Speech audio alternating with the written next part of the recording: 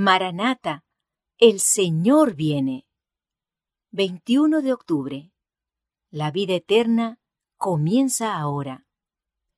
Este es el testimonio, que Dios nos ha dado vida eterna, y esta vida está en su Hijo. Primera de Juan, capítulo 5, verso 11. La resurrección de Jesús fue una muestra de la resurrección final de todos los que duermen en Él. Los cristianos pueden morir, pero la vida de Cristo está en ellos, y en la resurrección de los justos serán levantados en novedad de vida. En Él estaba la vida, y la vida era la luz de los hombres. No es la vida física la que se menciona aquí, sino la inmortalidad, la vida que es propiedad exclusiva de Dios. El Verbo que era con Dios y que era Dios tenía esa vida. La vida física es algo que cada individuo recibe. No es eterna o inmortal, porque Dios, el dador de la vida, la toma nuevamente. El hombre no tiene control sobre su vida, pero la vida de Cristo no provenía de otro ser. Nadie le puede quitar esa vida. De mí mismo la pongo, dijo. En Él estaba la vida original, propia, no derivada de otra. Esta vida no es inherente al hombre.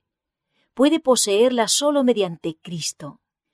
Mientras llevaba la naturaleza humana, Cristo dependía del Omnipotente para su vida. En su humanidad, se aferraba de la divinidad de Dios. Y cada miembro de la familia humana tiene el privilegio de hacer lo mismo. Si nos arrepentimos de nuestras transgresiones y recibimos a Cristo como el dador de la vida, llegamos a ser uno con Él, y nuestra voluntad es puesta en armonía con la voluntad divina. Llegamos a ser participantes de la vida de Cristo, que es eterna. Obtenemos la inmortalidad de Dios al recibir la vida de Cristo, por cuanto en Cristo mora la plenitud de la divinidad corporalmente.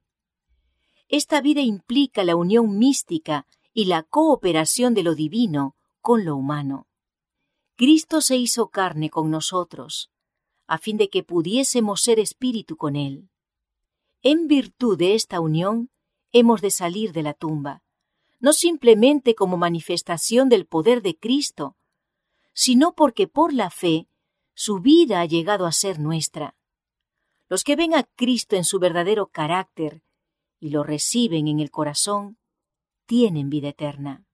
Por el Espíritu es como Cristo mora en nosotros, y el Espíritu de Dios, recibido en el corazón por la fe, es el principio de la vida eterna.